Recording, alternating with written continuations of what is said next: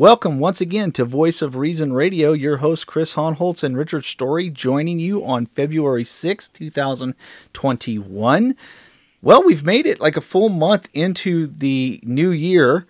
Our current president, I think, has set a record, land speed record for the number of, I think he's still going. In fact, he's run out of ink. He's had to get an order of more pens, but he's still signing executive orders and ruling by fiat from his desk. And 2021 is just moving full steam ahead into crazy town. And so we are just going to ride this train, and we're going to be here with you guys, and we're going to hopefully preach the gospel as we go along. But welcome back. Thank you for joining us. Sorry about last week. Sorry that we had to do a rerun, although looking at the download numbers, apparently you guys didn't notice because y'all just downloaded and listened to it anyway. But I was Rich. They stunned me. Normally, downloads are our lowest number, or reruns are our lowest number of downloads, and it's like they didn't even notice. They just went, "Oh yeah, we'll listen to that one too." So but thank you for coming back. We do have a regular recording program this week. So as I always ask you, Rich, even though we know how you're going to answer, how are you doing this week, my brother? Well, let's see. My back is really, really starting to act up. My neck. I could probably sit here for about 30 or 40 minutes and bore people to death, but I'll just say what I always say, better than I deserve. Amen. Because I am saved in Christ, and no matter what earthly affliction, no matter what the government may throw at us, if we're saved in Christ, we're always better off than we deserve. Amen. Amen. And the government seems to be intent on doing just that. Supreme Court today, and this is not our topic, but the Supreme Court apparently came out today and said, oh, yeah, no, California can't tell churches you can't meet indoors. Everybody's like, yay. And then they said, but they can tell you the number and that you can't sing. Boo. Although demonstrating yet again why he needs to be taken out of his position, Russell Moore said this was a reasonable and good decision. Yeah. Way to go, Russell Moore. Is there a liberal agenda you don't applaud? I'm just curious, Russell. Really? I'm just curious if he actually received a response from the White House, because, it was going around a couple of weeks ago that he'd been petitioning, wanting to be the spiritual advisor to either Kamala Harris or Biden. I forget which one it was, or maybe both, but yeah. Well, I mean, and that tells you a lot. I mean, it's very unfortunate. And I understand some people genuinely, and by the way, I'm going to say, because somebody responded to me in my comments when I shared this. Yeah, I get it. What's going on with COVID, people get sick. It really messes up some people's bodies. And tragically, because 9 times out of 10 underlying conditions, people have passed away because of this illness. I get it. We don't wish illness on anyone. We've been saying, and look, Rich, you and I during the early part of 2020 kind of jumped on that. Hey, let's love one another. Let's Romans 13. Let's not attack churches that honor this. But even we recognized over time this was getting ridiculous. This was getting beyond anything that was reasonable. And now you've got this back and forth between the liberals want to open everything back up, but it's a brand new strain of COVID. Everybody's going to die. So when someone tells me, well, maybe Russell Moore was genuinely concerned about this new strain, I don't think that has anything to do with it at all, because his history has demonstrated that for 4 years he wasn't concerned about anything other than any kind of support that would damage Trump. And now he's just, we've got to pray for our new president, and this is a good decision by the Supreme Court, and yada yada yada. I'm sorry, that man's a political plant. I'm going to call it what it is. The ERLC needs to go, and so does Russell Moore. So anyway, that's a separate subject for another time, but it does kind of somewhat play into our topic tonight, and we'll get to that in a minute. But yeah, I'm totally with you on that, brother. I mean, no matter what comes, we have an amazing amazing God that we serve. And he has promised that we will endure tribulation and trials. And while we are starting to see them, they are still only the tip of the iceberg what the persecuted church around the world tends to face. So it's not that we should say, oh, well, we're not being persecuted. It's coming. Believe me, we're actually seeing all the dominoes lined up for it, and the first few are starting to fall. And if all of y'all want to say, well, you're not being persecuted, you have a martyr's complex, persecution almost never starts with, unless you're talking like violent overthrow of the government and now you've got a complete totalitarian regime that's ruling with an iron fist, you rarely see the kind of persecution that most people are dealing with as full-on persecution. It doesn't start that way. It starts small. So we are starting to see that happen, and it's going to be a difficult ride, and it's going to be hard. And I mean, my own state has said, we want to go after homeschoolers again. And other states wanted to, we've got a gal that's coming up for this, this education department. And, she hates homeschoolers with a passion. Says that we, us who homeschool, want to, basically only indoctrinate our children in conservative values, and this is bad for children and women. Yes, it's coming, and God has promised that, and he's also promised us that he will never leave us or forsake us. And so I totally agree with you, Rich. What an amazing God we serve, and we've certainly seen our fair share. By the way, folks, the reason we weren't here last week, I told you guys before, we had a member of my extended family who was basically on hospice.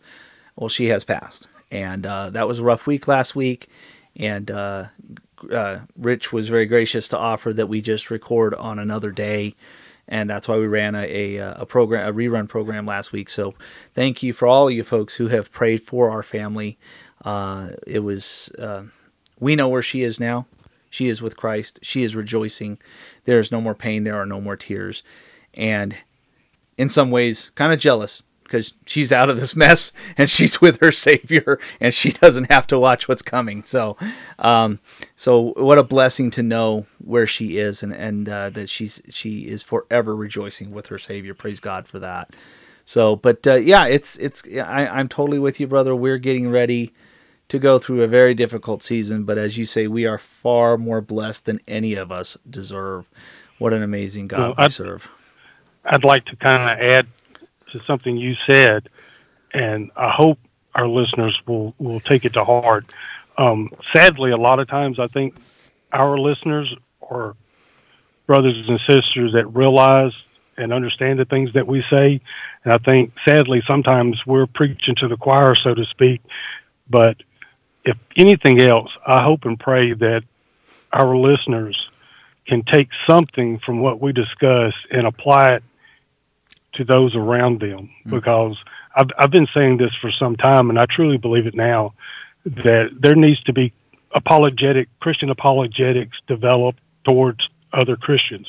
Amen. Because the persecution, the slander, the reviling that we're going to see will not start out and come from government oppression. It's going to start and originate from among the pews, and we're already starting to see this happen when professing Christians are telling other professing Christians, you need to be accepting of this particular lifestyle. You need to go along with what a person's preferred pronoun is. It's not loving to point out sin in their life. It's not loving to call a man if he identifies as a woman. We need to show them love and identify them according to what they believe and what they want. It's not loving to, go to church. It's not loving to do all the other things that we're going to touch on. Yeah. But I just want to start out by pointing this out. Our hope and purpose in tonight's episode will give you a starting point when it comes to addressing these issues with other Christians. And above all else, remember this: all of the discussions, all the debates that are raging in our age, always go back to the Bible, which is the ultimate source of all of our truth. Go back to the Bible, open it up, and show these professing Christians what the Bible actually says, Yeah. and remind them it's not your opinion, it's not their opinion, it's not your emotion, it's not their emotions. It is what the Lord has said. It is how God himself has defined sin. Because guess what? God created everything. God has the right to define how his creation is supposed to live. Amen. Amen. Amen. And I think that's the big issue is that we've heard, we're talking about loving your neighbor, by the way, this week, folks. We heard all of 2020 and going into 2021, hey, Christians, you need to love your neighbor. And we've heard so many ways in which love your neighbor has been kind of foisted upon the Christian by people who aren't even Christians, really. And the church has eaten it up, unfortunately. I absolutely agree with you when it comes to the issue of, well, how do we define that? Are we defining loving your neighbor as what the world defines it as, or are we doing it as the way God defines it? And I think, sadly, we saw over the last year a great many people who like the idea of using the world's definition of love because that seems loving, that seems kind, that's generous somehow. And so, okay, we're going to love our neighbor by doing, and you brought up the J.D. Greear. You just kind of touched on it a second ago, but you brought him up last time we recorded when he said he would use a person's preferred pronouns. And now, if you don't understand what that means, in this day and age where we believe that someone who is mentally deluded, and I use my words specifically, who is mentally deluded, who actually believes that despite their biological functions, despite the physical characteristics, their biology, despite all things contrary to what they want to believe, that their biological sex is just simply wrong. And that, I could be born a man and no, I am just absolutely certain I'm a woman. No, I could be born a woman and I'm absolutely certain I'm a man. And we go, this is delusion. This is wrong. We recognize this. We understood this at one point. This was a person who could not make the mental connection that they are what they see in the mirror, okay? That the man looking in the mirror is a man. He is not a woman. And yet we have said, you have a president of the SBC who says, well, so as to not create a problem, if they want, the man wants me to call him a woman, I will use those preferred pronouns because I don't want to offer a stumbling block. I want to be loving to my neighbor, essentially. And that is. Go ahead, sir. Let me add to that. So if people are not aware, they understand more of the context. This is a person that J.D. Greear would allow into his church, that he would allow to sit among the pews, among those that he has given to shepherd. And first, this person is sitting there, a man thinking that he's a woman. So J.D. Greear is going to use the preferred pronoun. He even went on to address that, unless that person sought a position of leadership within the church, that until that happened, they would not take that person aside and basically try to redirect or teach them differently. And that's, to me, in that article and what's come out and what was actually stated by J.D. Greear, to me that sums it up more so than using the preferred pronoun. And that is part of the problem within American evangelicalism, is they have lost the biblical meaning of love your neighbor. Yeah. And I'll let you continue, but I'll throw this out real quick. There's two aspects of loving your neighbor we need to remember. There's a pragmatic point and there's a spiritual point. Most of us know what the pragmatic points are when it comes to feeding the poor and helping those in need and everything else that's listed that James affirms from Paul's teachings. Faith without works is a dead faith. So we should be doing things to love on our neighbors, to help them. We're not denying that. Our problem is the redefining of what the Bible means by love your neighbor by men such as J.D.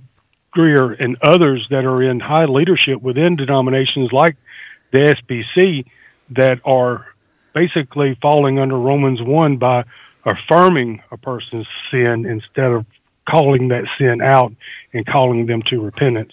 Because just this past week, I've seen 2 or 3 times on various postings, critics talking about, well, if you point out a person's sin, you're judging. If you point out a person's sin, that's not being very loving. And then it just snowballs from there. Well, and we've talked about before that particular issue. Well, if you do this, then hey, you just made a judgment. So stop being a hypocrite, okay? You just made a judgment, and yet you've exempted yourself from your own standard. Go ahead. I think I jumped in there. Sorry. Well, I just wanted to tell the listeners and apologize to our listeners in advance. I'm fighting off either a sinus thing or a cold or something, so my voice is kind of in and out. And just honestly, I had a really rough week, so I'm not 100% tonight. So please bear with me if I get more tongue-tied than usual, or if my speech is a little more incoherent than usual. I live in the city of chaos, and tonight I think all of it's wanting to try to emerge at the same time. So I do apologize in advance to our listeners for me not quite being all here tonight. Not that I'm ever all here, but anyway. Brother, you are far more here than some of the people we're talking about. So praise God for you. Even in a broken state, you're still more here than some people that we deal with. But it's funny. Okay, talking about the J.D. Greear thing. So and the whole loving thing, and dealing with someone whose mental faculties are either so far gone that they just can't see reality, or they want to believe a lie because that's more comfortable. J.D. Greear says, no, I don't want to fight that. I don't want to speak the truth into their life because that would be a stumbling block, and I'll let them sit in my church. And by the way, if a person who calls themselves trans shows up at your church, let them sit in the pew and let them hear the word of God being exposited. By all means, let them do so. But speak the truth. Don't dodge around God made them male and female. Let's talk something about what Paul says in Ephesians chapter 4 when he says, referring to Christ in starting chapter 4 verse 11, and he gave the apostles and the prophets, the evangelists, the shepherds and teachers to equip the saints for the work of ministry. So the job is to equip, right? You're up there preaching. You're there to equip the saints. Why? For the work of ministry, for the building up of the body of Christ, until we all attain the unity of the faith and the knowledge of the Son of God, to mature manhood. Your job, Pastor J.D. Greear, is to preach the truth so that people grow, so they can serve God, so they can be unified in Christ and be mature to the measure. Okay. Oh, go ahead. Well, finish the verse. And okay. I'm going to throw a caveat at you. Okay.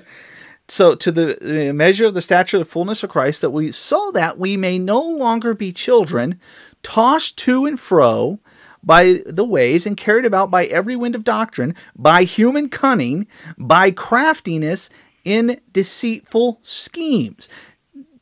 To love someone sitting in your congregation is to teach them to avoid falsehood, to avoid false doctrine, to not be carried away by deceitful schemes.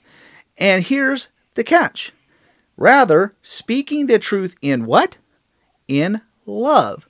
We are to grow up in every way into Him who is the head, into Christ.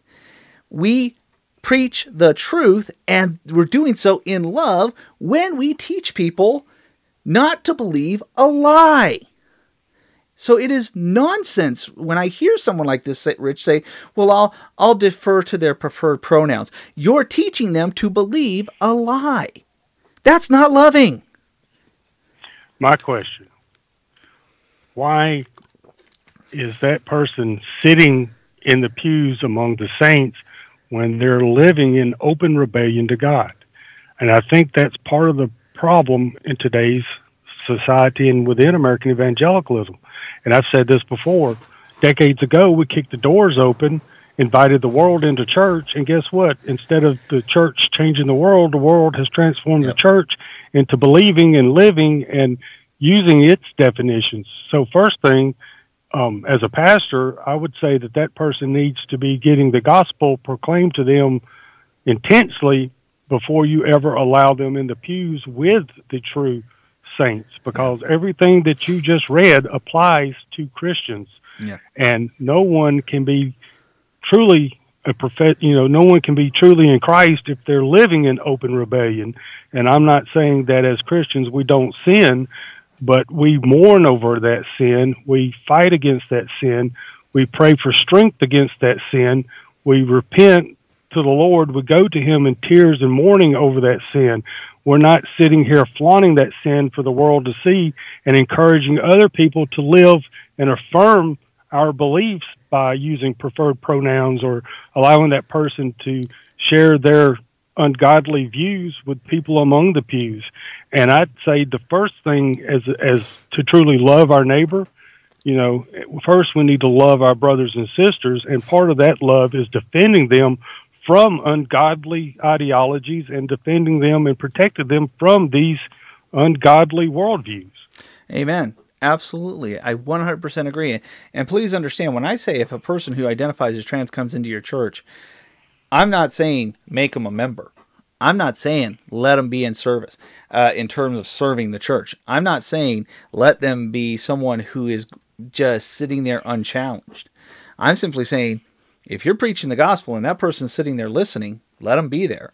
But if you got someone who's trying to claim that they're a member of your church, trying to claim I'm an attender of this church, and they are living in rebellion to the way that God created them, you need to be preaching the truth to them, and you need to be challenging, as you said, Rich. And if they are going to sit there and go, nope, I'm just going to sit here, listen to you, and live my life in rebellion, and I'm going to impact the people around me by demonstrating that I will live unchanged, then that's where church discipline starts to come into play. Because when you do. Go ahead. That's when you do what Paul said. You called them out. And my understanding is when he did that, he called them out in front of everyone. Yep. And they were told, you're not welcome here anymore. Hit the road. Exactly. Because the Bible makes, explicit commands about cast the evil person away from you, mm-hmm. that we're not to enter into a spiritual endeavor with the world. And worshiping God, what could be more of a spiritual endeavor than sitting under the preaching and listening and learning about the things of God? What is more of a spiritual endeavor than that? Exactly. And that's the thing. If we're genuinely going to love our brethren, or love the people in this world, love our neighbors, then it starts there. We have to love them enough to preach the truth. And we watched, as we said earlier, an entire year. Oh, hey, love your neighbor. Don't go to church. I mean, love your neighbor. Excuse me. Love my neighbor. So shut down my church where I've been commanded to do exactly what we just talked about from Ephesians chapter 4, to preach the truth in love, to equip the saints, to pray together, to do the one another's together, to not forsake the gathering. How am I loving my neighbor? I'm telling them, go Lone Ranger it. Don't get together. Don't be with the saints. Are you kidding me? This is not loving. This is depriving. Well, somebody might get sick. You're right. People might get sick. And common sense has to play in. Our church every week, even before COVID came in, has had a rule. If you're sick, please stay home. Because we're a small church and we have a wide range of ages, including people who are older, who have illnesses, who have ailments, and bringing the flu in can be deadly. So if you're sick, stay home. We had daycare kind of set up for kids so parents could be in service. We have a mixed congregation, but we had childcare. We had lessons and crafts for the little kids, so they wouldn't completely have the ants in their pants in class in church if parents wanted to put them in there. Guess what we did? We wipe things down. We clean things. That's what you do. Okay? That's loving your neighbor. How is that not loving your neighbor? No. Shut down your church. That's loving your neighbor because illness. But you're depriving the saints. You're depriving them of the time of worship. You're depriving them of the time of gathering together and praying together. You're depriving them of the ability to love one another and equip one another. How on earth is that loving? It's not loving.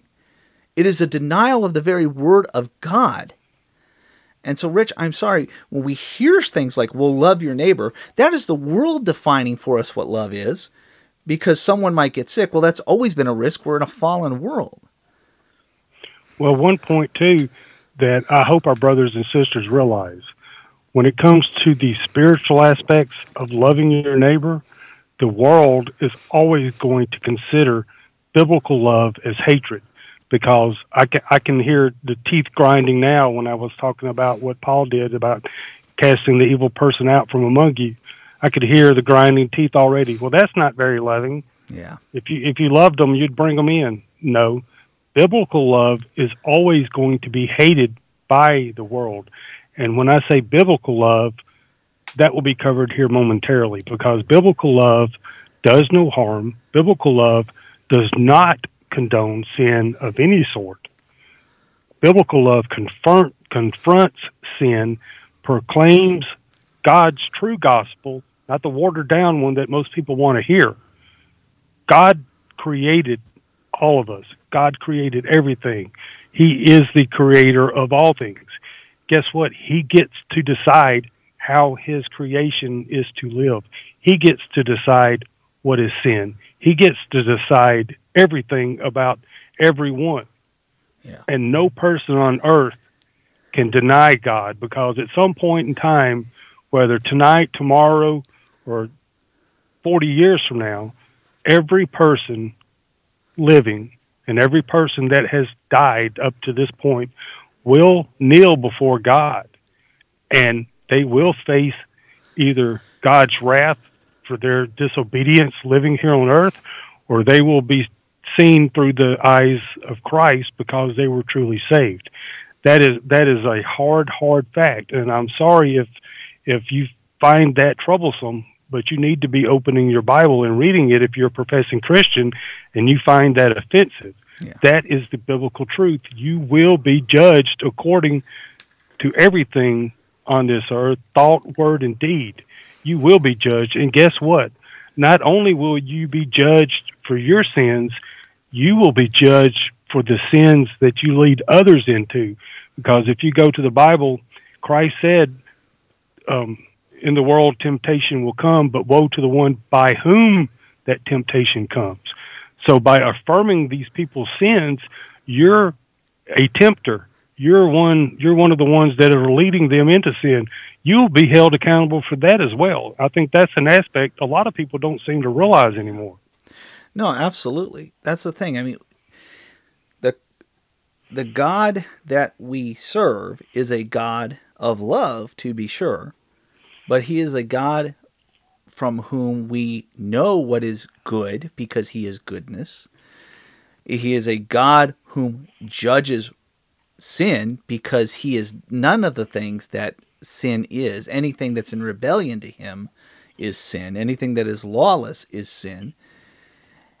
And we are called to share the gospel, which says, you have sinned, here's what you've done. Here is the God who will be judge over you. He will condemn you. Turn to him and live, and he will forgive you. That is loving. So the idea that we can compromise and define love from a worldly standpoint is ludicrous. Is utterly ludicrous. And well, all right, what did I say? I'm sorry. My tongue tied disease, I think, caught up with you because you were kind of doing a rope trick that moment. I apologize for interrupting you, but okay. I couldn't contain myself. I was like, all right, what did I say? Well, that's okay. We've given Andrew more blooper reel that he can use for sound effects on his show. So that'll make him happy. But anyway, the point that we're getting at is that true love speaks truth. It doesn't reinforce falsehoods. It doesn't reinforce comforting lies. It reinforces that God is God and you are not. That's what true love teaches. And the thing that's driving us all crazy is the whole social justice thing, right? That's basically another version of love your neighbor. Because, there are people who have been oppressed, and therefore, because there's ongoing systemic oppression, you need to be about social justice, because God is a God of justice. Yeah, I'm getting a bit snarky in my language. I'm sorry. My tone has gotten a little bit Valley Girl. I'm sorry.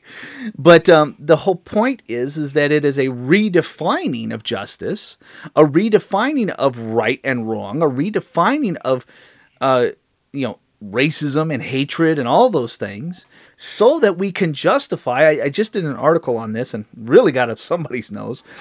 I just did an article on the whole idea that, Daryl was talking about it on Twitter, and it sparked something with me.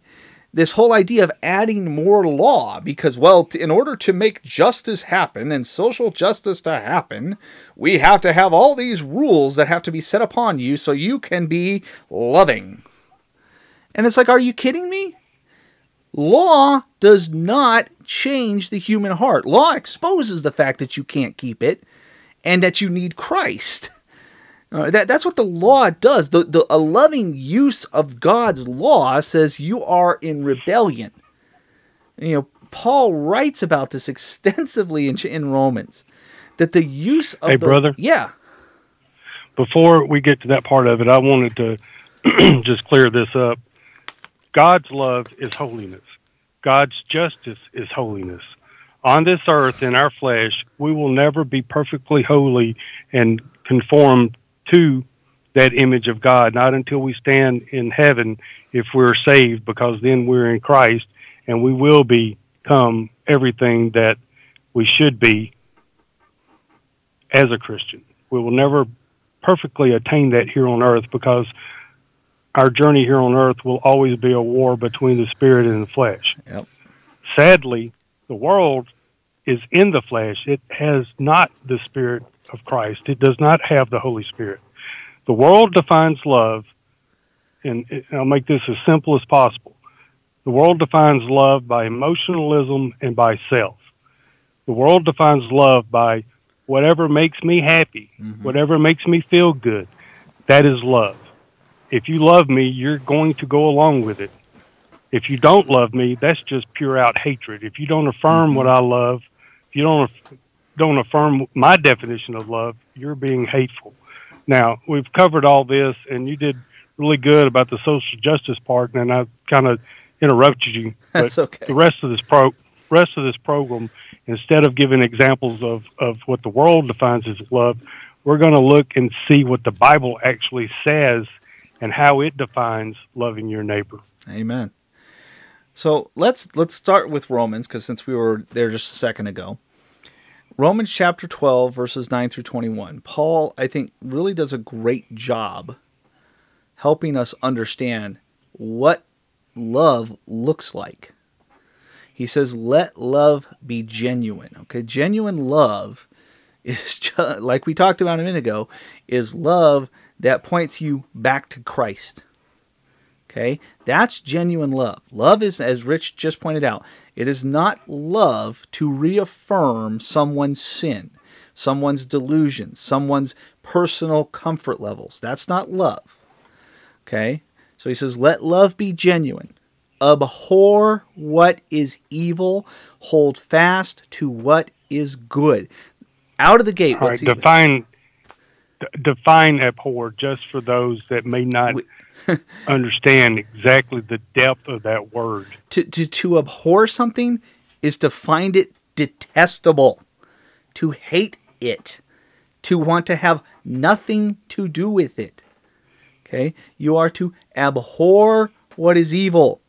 You hate evil. Go ahead. A pastor friend once described that word in the following manner, and I'm going to paraphrase because his words were far more eloquent than mine, but basically, think of yourself as walking down the street or walking around the block. You come across a dead animal. It's been laying there in a hot sun for a few days.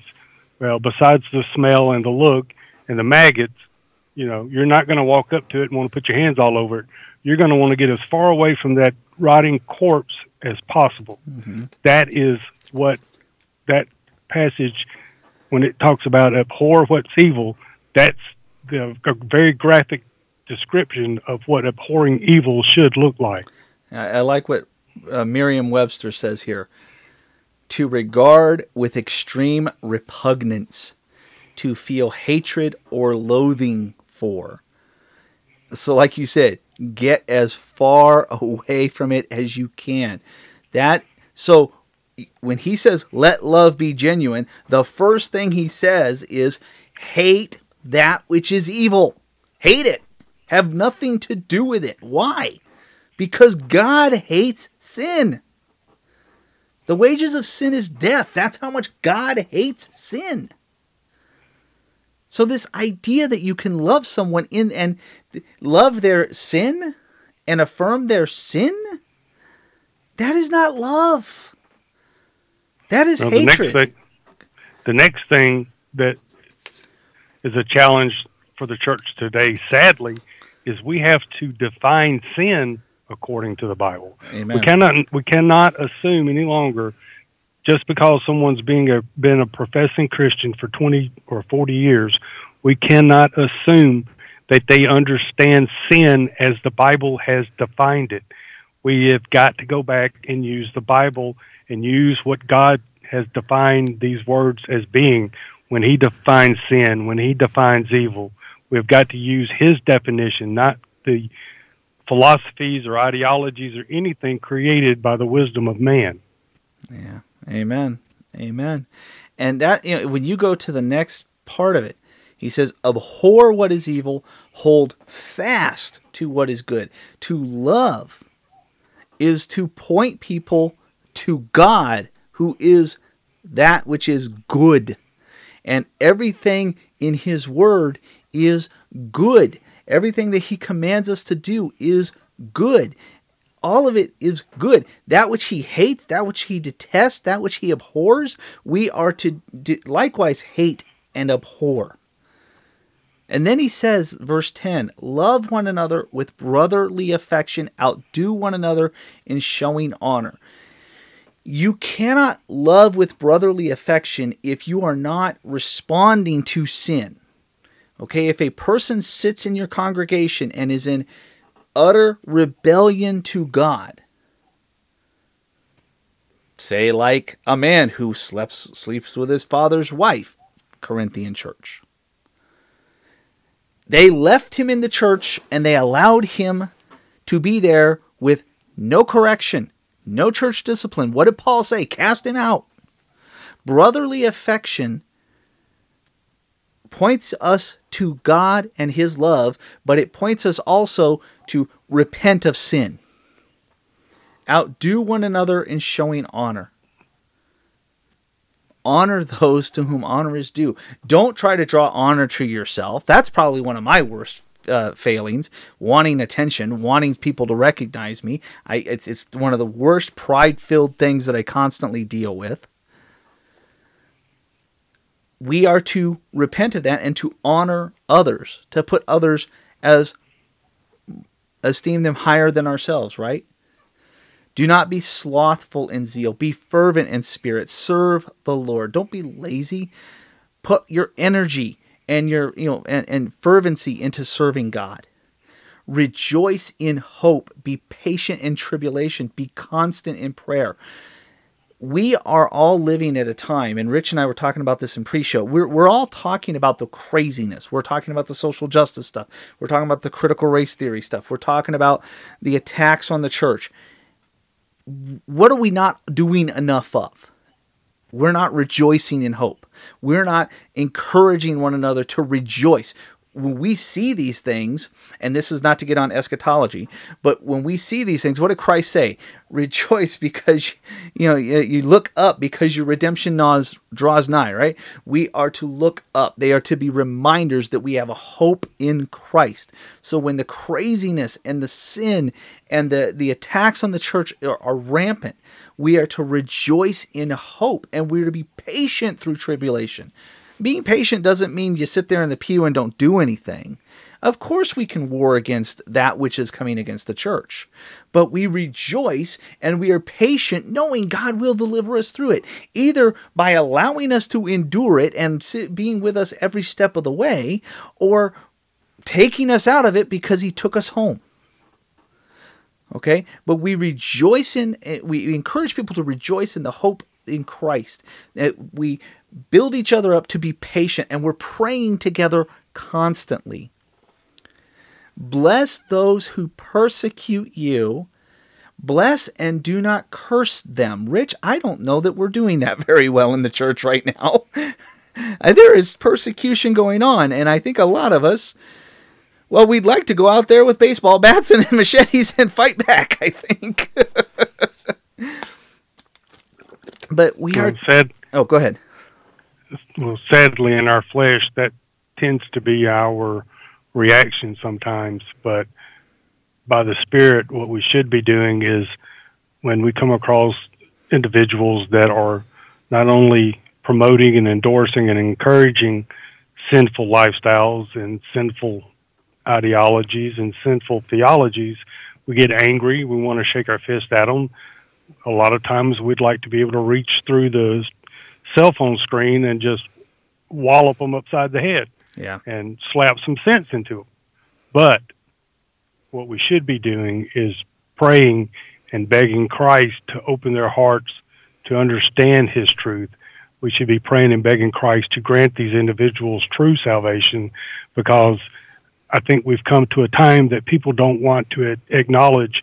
The time has come to start calling some of these people what they actually are, and that's false converts. Amen. Because I know that each of us may go through a season of sin. We may struggle through a season of a specific sin, but we will not end up in that sin and remain there, because some way or another Christ will yank us back out of it. But sadly, I'm seeing, as Paul described, they're now walking as enemies of the cross. I think it's Philippians 3:18. He talks about them now walking as enemies of the cross. At some point, we're going to have to acknowledge that these men that we may have considered friends, we may have called brother for X number of years, sadly, the time may have come to acknowledge that they are walking as enemies of the cross. And instead of getting in these long, drawn-out debates, we need to be spending that time praying and begging Christ to grant them true salvation. Amen. Amen. So we're to bless those who persecute us. Bless and do not curse them. What does that look like, Rich? I mean, when we're blessing those who persecute us, praying for them would be a real good start. Now, I agree with many a pastor and podcaster and blogger who say that part of praying for bad leaders and those who come against us is for God to stop them. But I also believe we pray for their salvation. We pray, that God would bless them. But also, as David often prayed, to remove them for those who are coming against his church. But we don't curse them. Okay, we don't turn and use their means back on them. Vengeance is God's, right?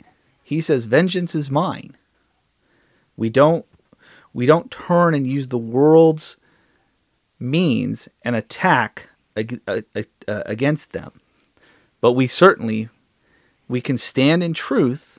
We can stand against what they're doing, but we can be a blessing to them.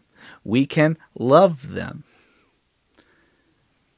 What about your neighbors or your coworkers who may be part of groups on Facebook or Twitter or something that just, they vote for Biden and they hate Christians, but you are neighborly to them. You love them. You shovel their walk. You pick up their kids from school. You help them with their groceries into the house, whatever that is.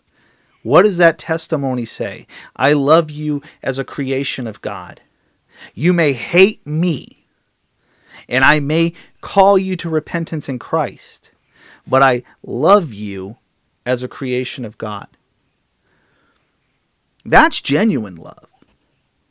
Not affirming sin, not comforting them in their evil, calling them to repentance, but loving them and not cursing them. Rejoice with those who rejoice. Weep with those who weep. Live in harmony with one another. Do not be haughty, but associate with the lowly. That's something some of us could be better about. We really like to cozy up to the guys at the conferences, the speakers that the spotlights are on, right? I mean, we like to, hey, I'm guilty of this, okay? I got all kinds of giddy when James White followed me on Twitter, and this, I doubt that he'll ever listen to this, but James, I'm not trying to knock on you here, I want to make a point. It was cool, but how many people that follow or interact with the show who have nothing to contribute except that they pray for me or enrich, and they love us and they share, and I never know their names. Boy, I like the attention that I get from this guy, but who are you again? That's bad. We should be willing to associate with the people who can offer nothing to us. Do we do that enough? That's a tough question, isn't it? Are you loving your neighbor by associating with somebody who has nothing to offer you but the fact that they are your brother or sister in Christ? There's loving your neighbor. Ouch. Because I know a lot of us, we need to say amen, but we're saying ouch. Associate with the lowly. Never be wise in your own sight. Oh boy, do I break that one a lot. I'm right about everything. Just ask Rich. I'm never wrong. Repay no one evil for evil, but give thought to what is honorable in the sight of all. This is another one I think we could all be working on. And go ahead. Let me add on that part of the verse. It does not that is not giving you permission to affirm their sin. Yeah. That is not what that verse means. I have seen that portion twisted and taken out of context and used to try to legitimize saying that, well, if you truly love your neighbor, you need to do this, this, or this, which goes contrary to the Bible. Exactly. And remember this, not everyone is your brother or sister. Everyone is your neighbor, but only those truly saved in Christ are your brothers and sisters. Please try to remember that, because that is the next thing I've seen, and we may or may not get into a certain individual down the road, but this person has made that comment that everybody is a brother or a sister. No, they're not. No. That's universalism, if anything. Yeah. Thinking that everyone is saved. No, you need to understand when the Bible talks about brothers and sisters, it is talking about true fellow believers in Christ. Amen. And we cannot, if someone tells you that they're a Christian, that's not sufficient any longer. You need to ask them questions, especially if it's someone you're going to be interacting with on a regular basis. Amen. If they're adhering to a gospel that is contrary to what the Bible teaches, the Bible's definition of sin, the Bible's definition of salvation, if they're holding to something contrary to that, don't view them as a brother or sister. You view them as someone that needs to hear and have explained sin and what the biblical gospel actually is. Amen. Amen. Let me finish this part up. I know there was some passage you wanted to go through, Rich, but just finish this up real quick. We are to Give thought to what is honorable. That is exactly what Rich said. Honorable, we don't mistreat one another. Mistreat in the sense of biblical. But to do what is honorable, well, it is honorable to point people back to Christ. But we do so by speaking the truth in love, right? We don't create havoc. We don't go on the internet and flame one another. We don't tear down and destroy and leave in ruins. We may have to call out sin, but we point back to Christ, right? That's doing what is honorable. If possible, so far as it depends upon you, live peaceably with all. That's getting very difficult in this day and age, but we need to live peaceably. We don't need to go seeking fights. Plenty of fights will find their way to our doorstep, believe me.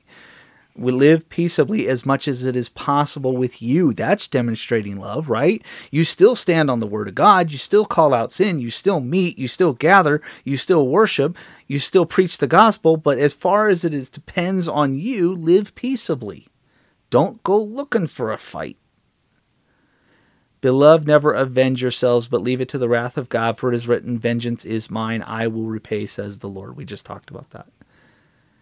To the contrary, if your enemy is hungry, feed him. If he is thirsty, give him something to drink. For by doing so, you will heap burning coals on his head. Do not be overcome by evil, but overcome evil with good.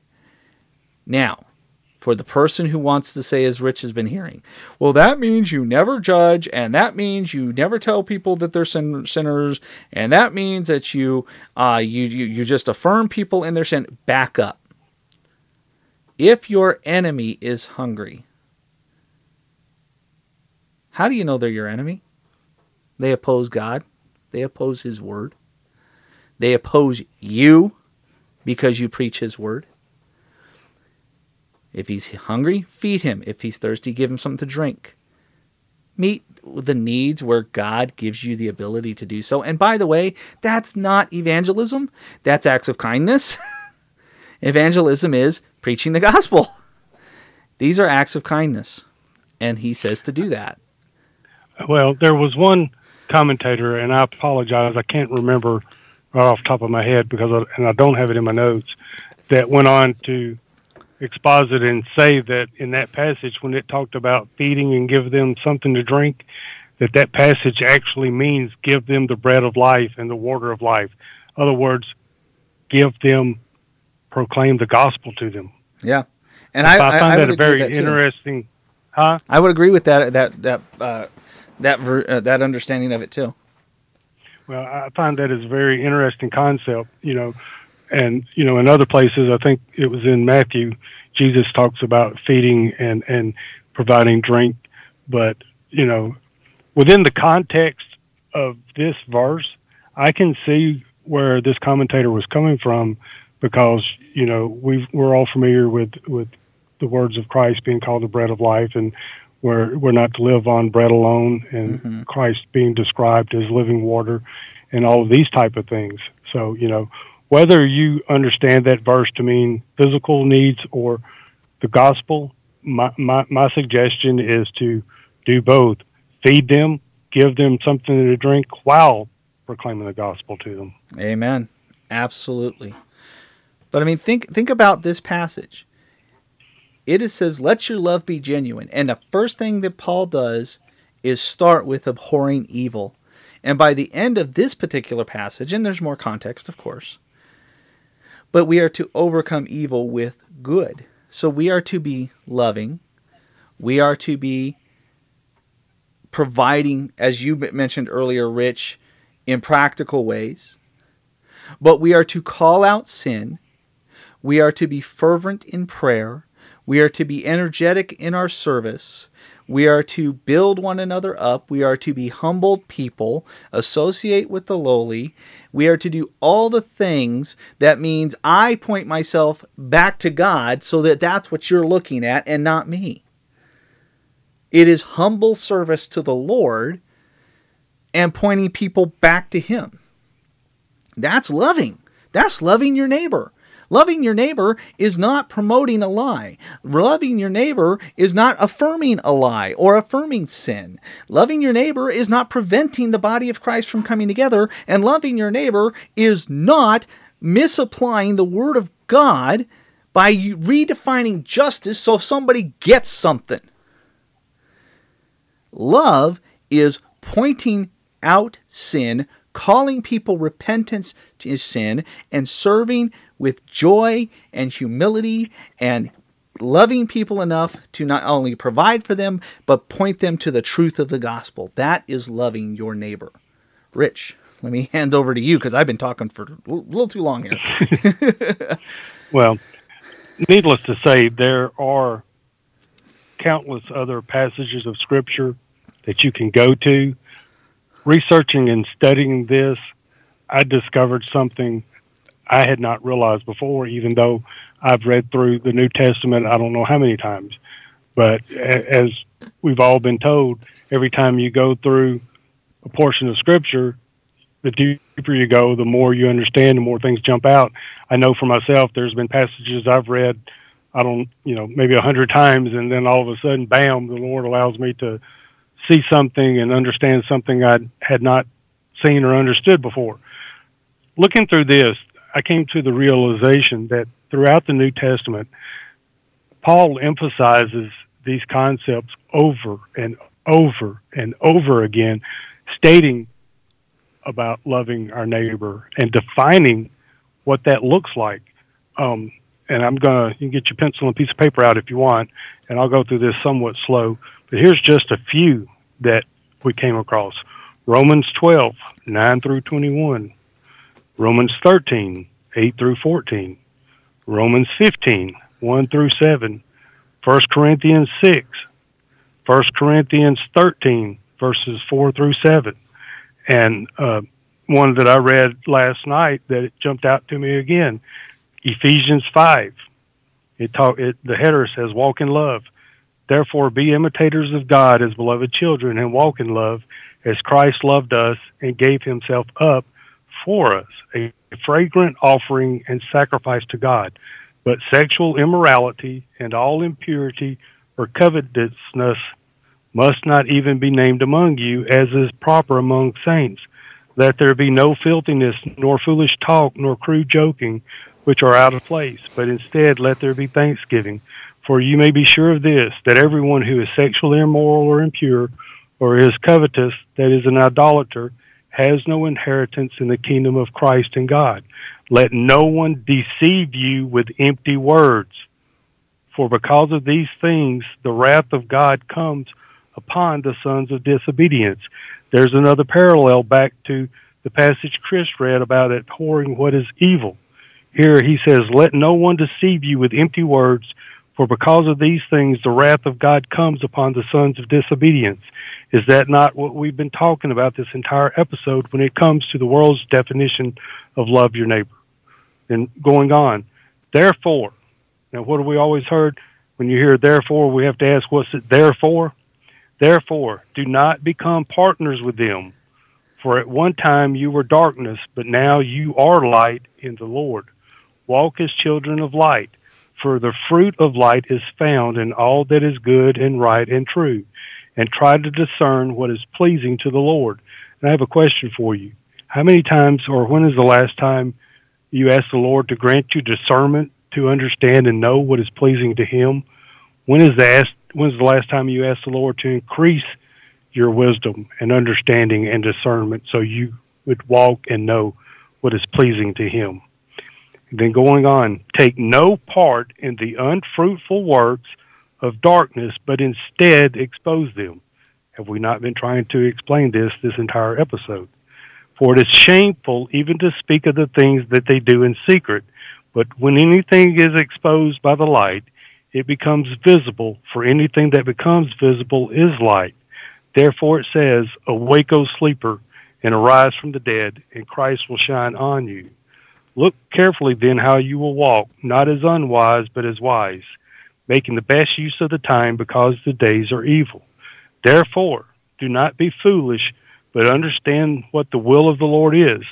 And do not get drunk with wine, for this is debauchery, but be filled with the Spirit, addressing one another in psalms and hymns and spiritual songs, singing and making melody to the Lord with your heart, giving thanks always and for everything to God the Father in the name of our Lord Jesus Christ, submitting to one another out of reverence for Christ.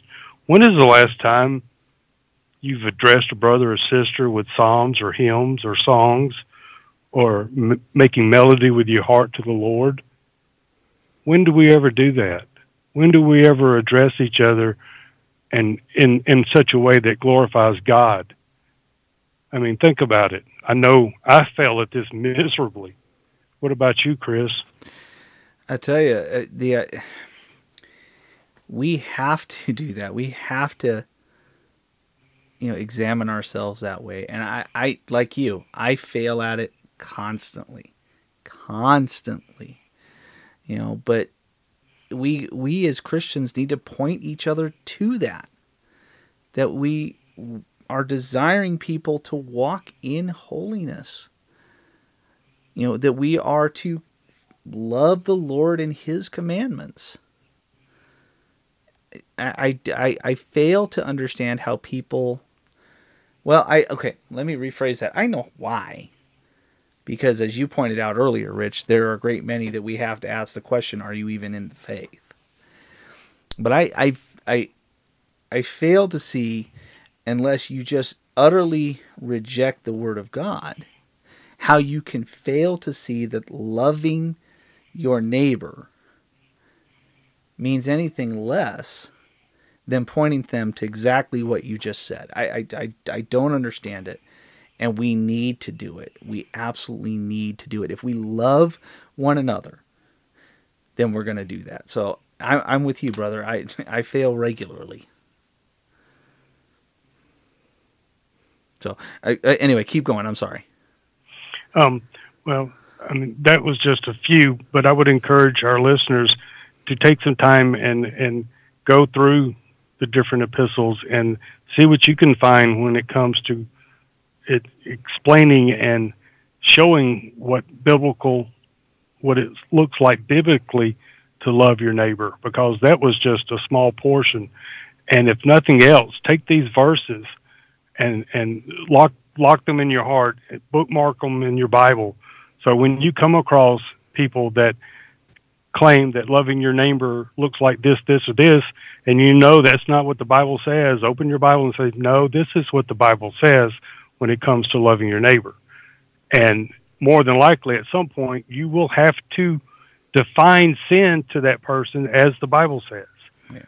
That is a sad thing when among American evangelicalism, among professing Christians, among the pews, we cannot agree on what the Bible defines as sin. 50 years ago, that was not an issue. I know back in, what was it? I think like 1975, it was an episode of Sanford and Son from 1975.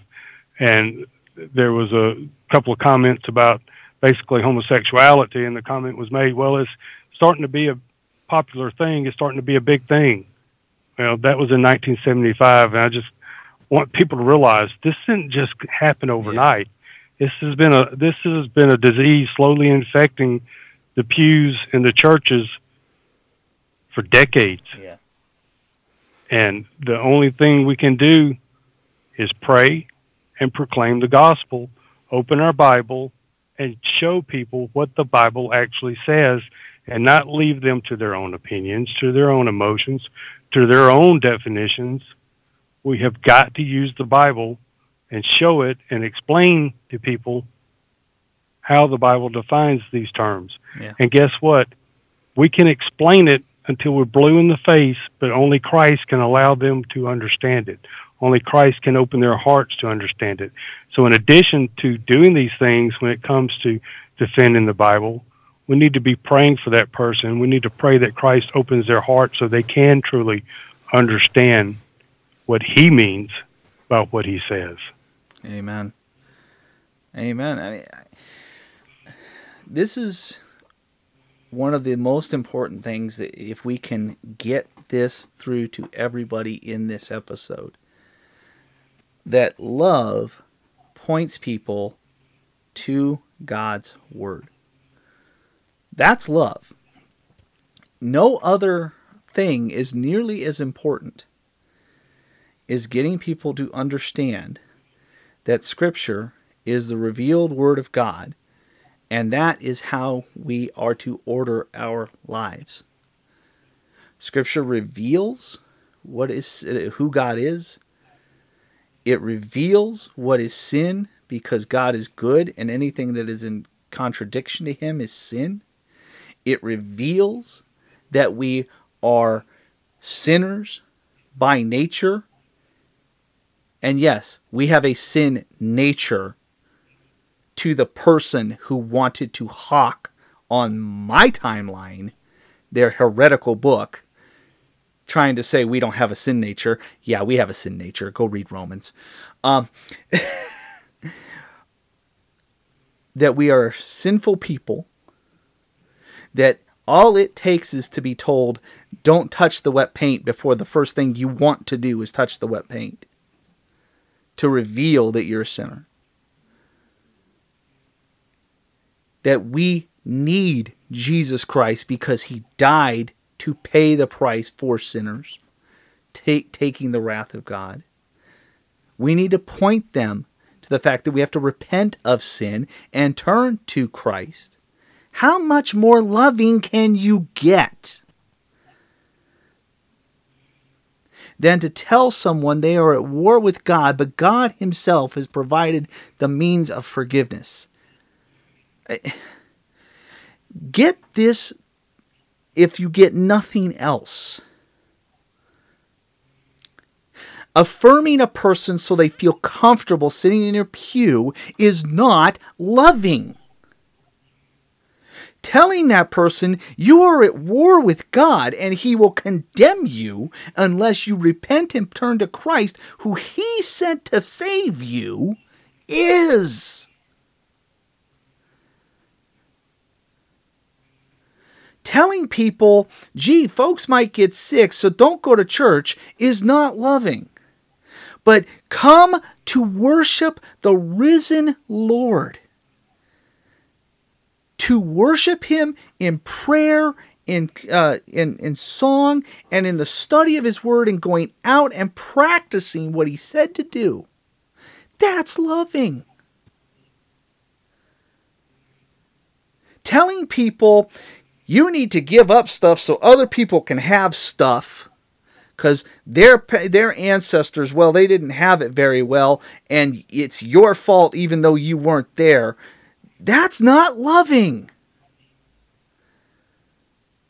Misappropriating God's definition of justice is not loving. But telling a person, God in His righteous justice will condemn you for your sin, and if you hate another person, whether it be because of some silly thing like the amount of melanin in your skin, or because of their politics, or because you just don't get along with them and you can't stand them, that's a sin that God will, in His righteous judgment, condemn you for. But repent, and He will turn to Christ, and He will forgive you. That's loving. If you are a church that has up on your sign, we love everybody equally, we're tolerant, shut your church down. You don't love those people. You hate them. Because you will put them in front of God on Judgment Day to be condemned to hell. Pastor, don't compromise. Teach your people to genuinely love their neighbor. Yes, there are practical things. Rich, you said it. Practical things that we can do that demonstrate love.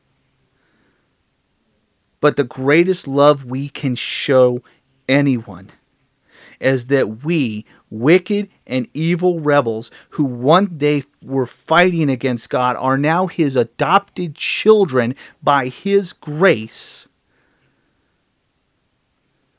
There is no greater love that we can show. That it has cost Christians for centuries to preach that message.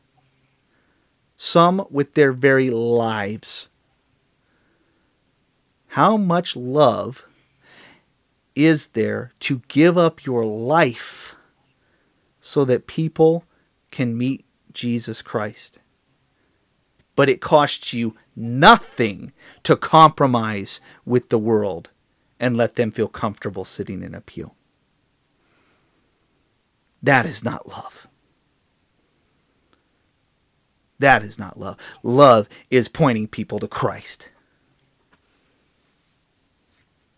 Go out there and love people this week. Rich, any last thoughts? Well, I just would encourage everyone to start praying, Lord, grant you perseverance, that you'll stand firm in the faith. We're still blessed in America to where, for the most part, it's not costing us anything to stand on biblical truth. But the day's coming, and you need to be prepared. And like any soldier getting ready for battle, they practice, they drill, they get as prepared as they possibly can be.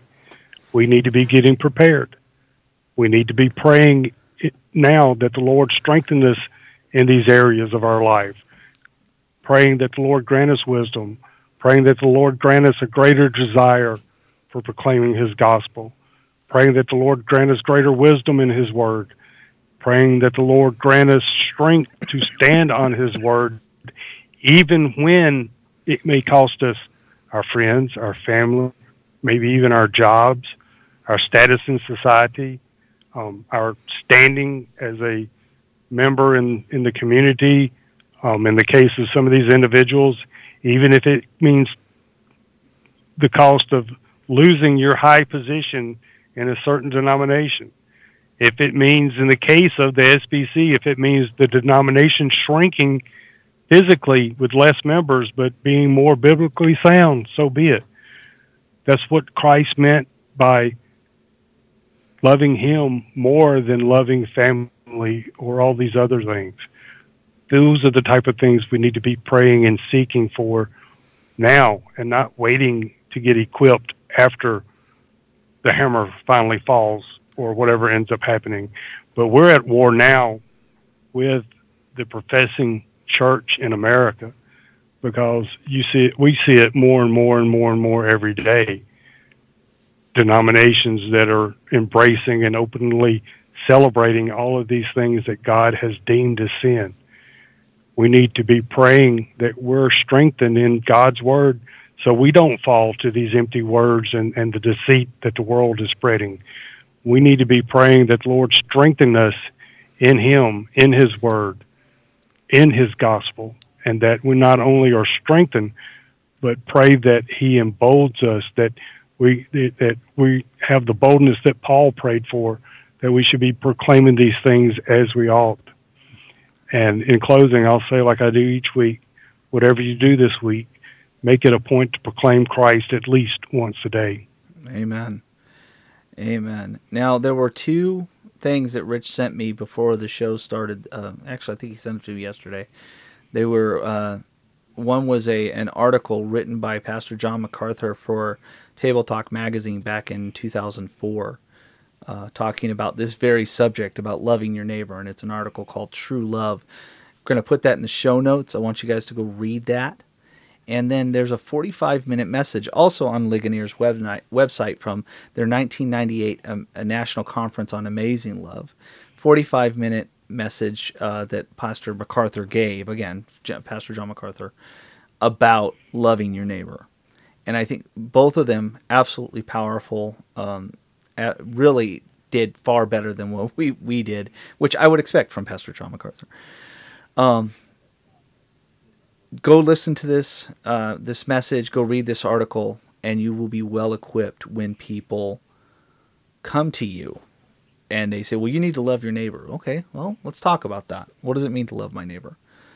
The whole point of this show, as Rich said earlier, was to kind of give an apologetic, an explanation of what it means to love our neighbor. so that we as Christians, as we continue to encounter people, and we will, you will be called a fake Christian. All of us have been at some point, simply because you stand against the liberal onslaught, the progressivist leftist onslaught. And that's hard to be called a fake Christian. It's hard to be called unloving. We don't like it. It makes us uncomfortable. But we got to stand for what is right and what is true. So our hope for this program was to do that. That we gave you something to reconsider. That loving your neighbor isn't just about what the world tells you love looks like. That there's a biblical understanding of what love looks like. Remember, when people say, well, God is love, right, there's another part to that passage. And God revealed his love in that while we were yet sinners, Christ died for us. His love was expressed by the fact that he sent his son to die in our place. Why? Because we deserve to die. Why? Because we are at war with God through sin. We cannot stand and applaud sin and act as if that's loving. We need to stand on the truth of God's word. So I'll put those in the show notes. I mentioned earlier the article that about adding law, the social justice thing that I wrote earlier this week. I will put that in the show notes as well in case you're curious what I was talking about. So those will also be in there. But as you go this week, genuinely love your neighbor. Genuinely love your neighbor. And as Rich said, part of that means you go out and find someone to share the gospel with. You need to love them enough to tell them the truth. Folks, thank you for being with us. We are so grateful for your time. We're just amazed how many of you continue to tune in and listen to us, and and in some cases even share. You guys are just a blessing to us, and you make this so much fun and so worthwhile. And I forget. I forget to do this sometimes. I want to remind you, we are part of the Christian podcast community. There are some fantastic podcast programs on there. You can just Google Christian podcast community. You will find a host of them. And Drew and Chris, this is to get y'all back. Y'all need to go tune into Theology Matter, or Matter of Theology. I almost got it wrong. Matter of Theology. Those guys do a fantastic job. And I was listening to their program from this week about training up for persecution, because as we talked about, that's coming. I think you guys need to go listen to that program.